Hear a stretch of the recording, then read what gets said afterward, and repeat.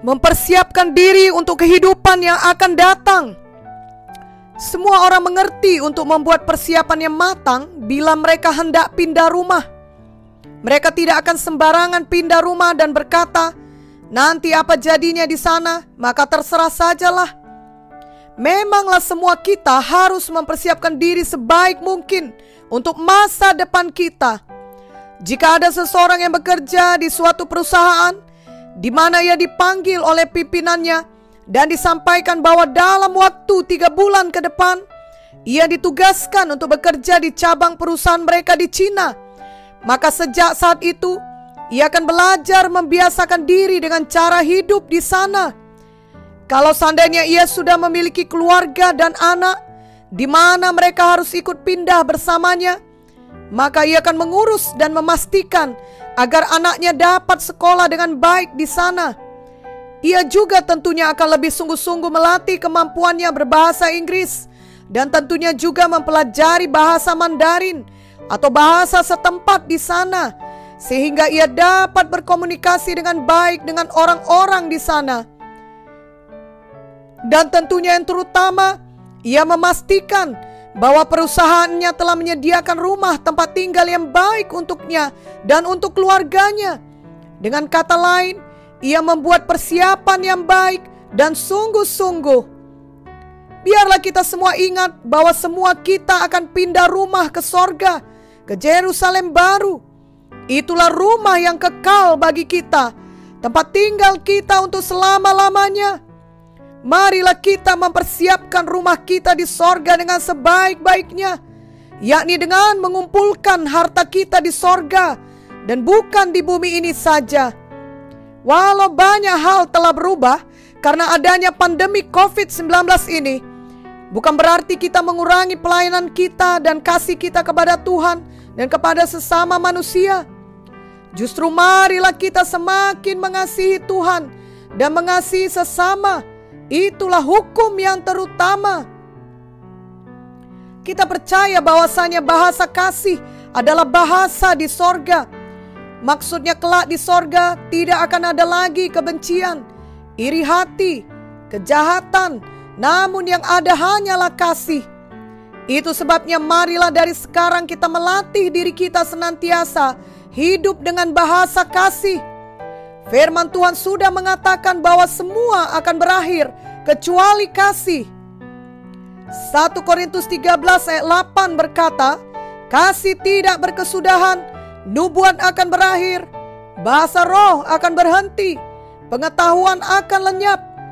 1 Korintus 13 ayat 13 berkata, demikianlah tinggal ketiga hal ini, yaitu iman, pengharapan, dan kasih. Dan yang paling besar di antaranya ialah kasih. Jadi biarlah fokus utama kita janganlah harta di dunia dengan segala ketenaran, juga kekuasaan, beserta semua hal lainnya yang bisa ditawarkan dunia ini. Kelak semua itu akan kita tinggalkan. Itu sebabnya biarlah fokus utama kita adalah memiliki dan mempraktekkan kasih Tuhan tiap-tiap hari dalam hidup kita. Bila selama ini kasih bukanlah merupakan fokus utama hidup kita, mari kita bertobat dan mohon Roh Kudus meluruskan jalan kita. Tuhan adalah kasih. Kita selamanya akan hidup di sorga bersama Tuhan di dalam kasih. Marilah sejak di dunia ini, setiap hari, fokus utama kita adalah kita belajar semakin mengasihi Tuhan dan semakin mengasihi sesama manusia. Kiranya dunia ini dapat melihat gambaran Tuhan yang penuh kasih di dalam hidup kita sehari-hari. Dan biarlah kasih kita adalah kasih agape, kasih yang berkorban tanpa pamrih, dan kasih di dalam kebenaran. 1 Yohanes 3 ayat 18 berkata, anak-anakku, marilah kita mengasihi bukan dengan perkataan atau dengan lidah, tetapi dengan perbuatan dan dalam kebenaran. Mengasihi bukan berarti kita harus kompromi dengan dosa. Justru kebenaran dan kasih selalu berjalan bersama-sama.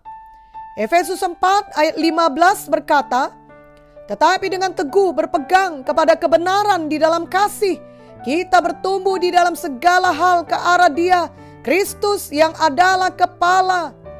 Dan 1 Petrus 1 ayat 22 berkata, karena kamu telah menyucikan dirimu oleh ketaatan kepada kebenaran, sehingga kamu dapat mengamalkan kasih persaudaraan yang tulus ikhlas.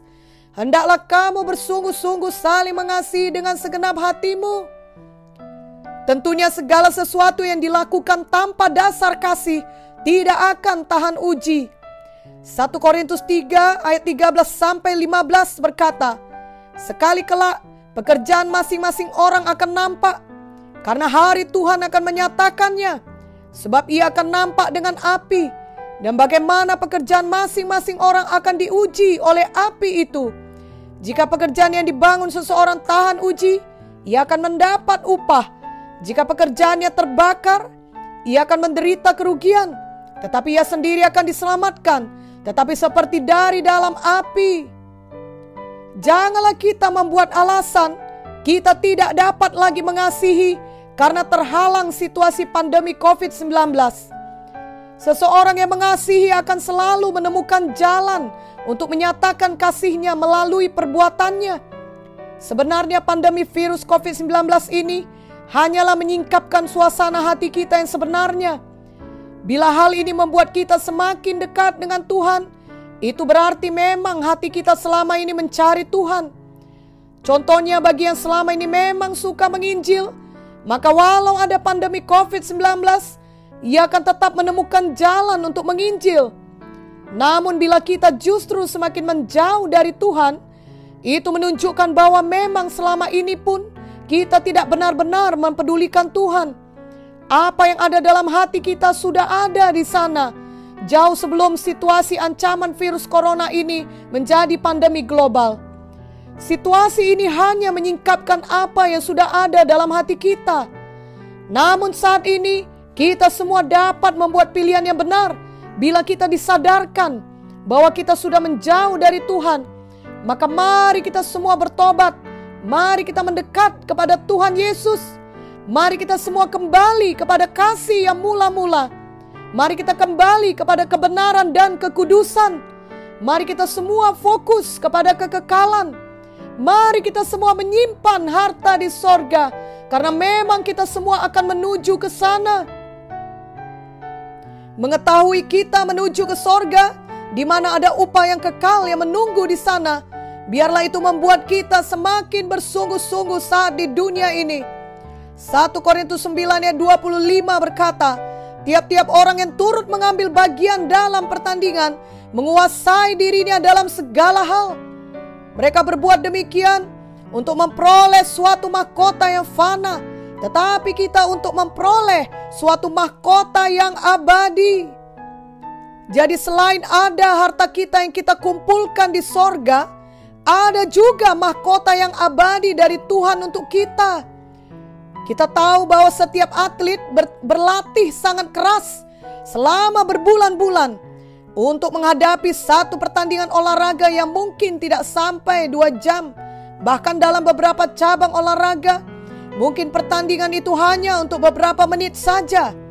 Namun atlet itu rela latihan berbulan-bulan dengan sangat disiplin demi untuk memperoleh gelar, piala, medali atau hadiah. Namun seberapa hebat pun semua hadiah tersebut itu, menurut firman Tuhan itu semua adalah mahkota yang fana. Sedangkan maksud Tuhan bagi kita adalah untuk memperoleh mahkota abadi. Kiranya kita semua mau terus bekerja keras untuk Tuhan Yesus, untuk pelebaran kerajaan sorga selama kita hidup di dunia ini. Karena mahkota yang kelak kita dapatkan adalah mahkota yang abadi, di mana seorang pun tidak akan dapat mengambilnya dari kita. Biarlah sejak hari ini, apapun kesulitan yang sedang kita alami, kita tidak tawar hati, kita tidak menyerah dalam mengikut dan melayani Tuhan Yesus dengan cara apapun yang dapat kita lakukan. Melainkan kita semakin menyala-nyala untuk mengumpulkan harta di sorga dan untuk memperoleh mahkota abadi. Mari kita baca 2 Korintus 4 ayat 16 sampai 18. Sebab itu kami tidak tawar hati, Tetapi meskipun manusia lahiriah kami semakin merosot, namun manusia batiniah kami dibaharui dari sehari ke sehari.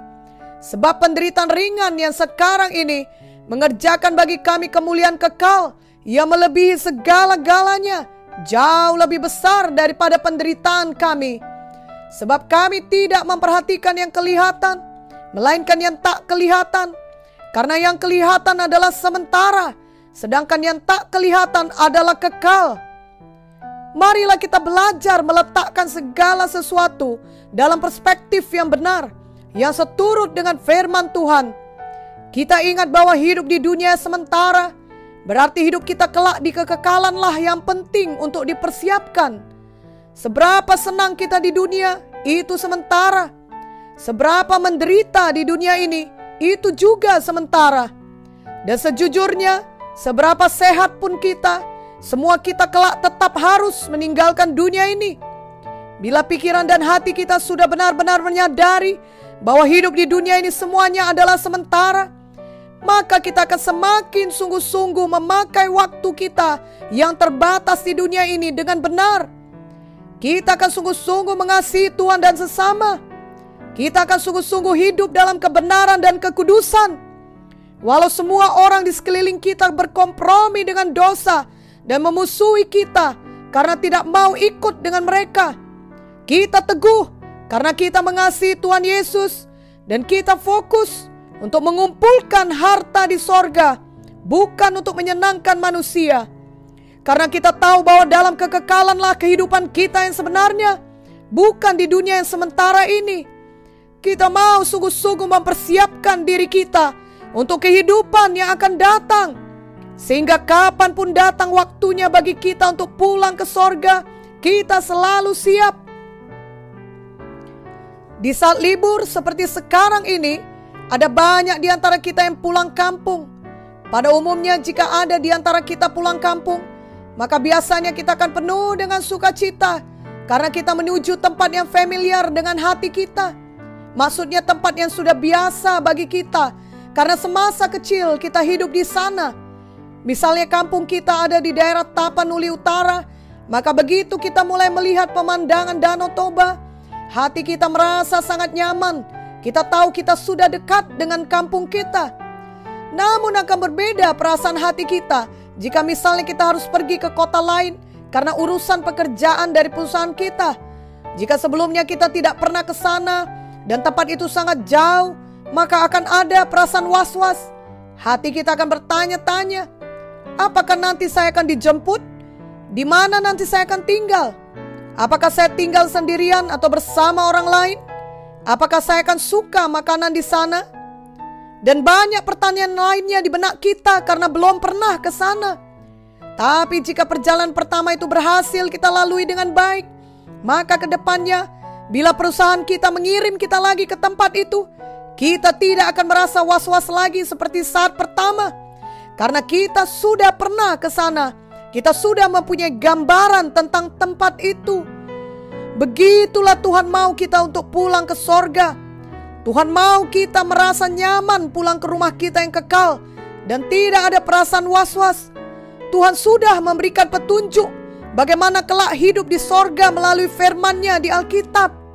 Namun kita harus mau memilih untuk selalu mempersiapkan diri kita untuk kekekalan, dimulai dari selalu memikirkan kekekalan. Kolose 3 ayat 1-2 berkata, "Karena itu, kalau kamu dibangkitkan bersama dengan Kristus, carilah perkara yang di atas, di mana Kristus ada, duduk di sebelah kanan Allah. Pikirkanlah perkara yang di atas, bukan yang di bumi." Biarlah hal ini dijadikan bagi kita. Kita selalu memikirkan sorga.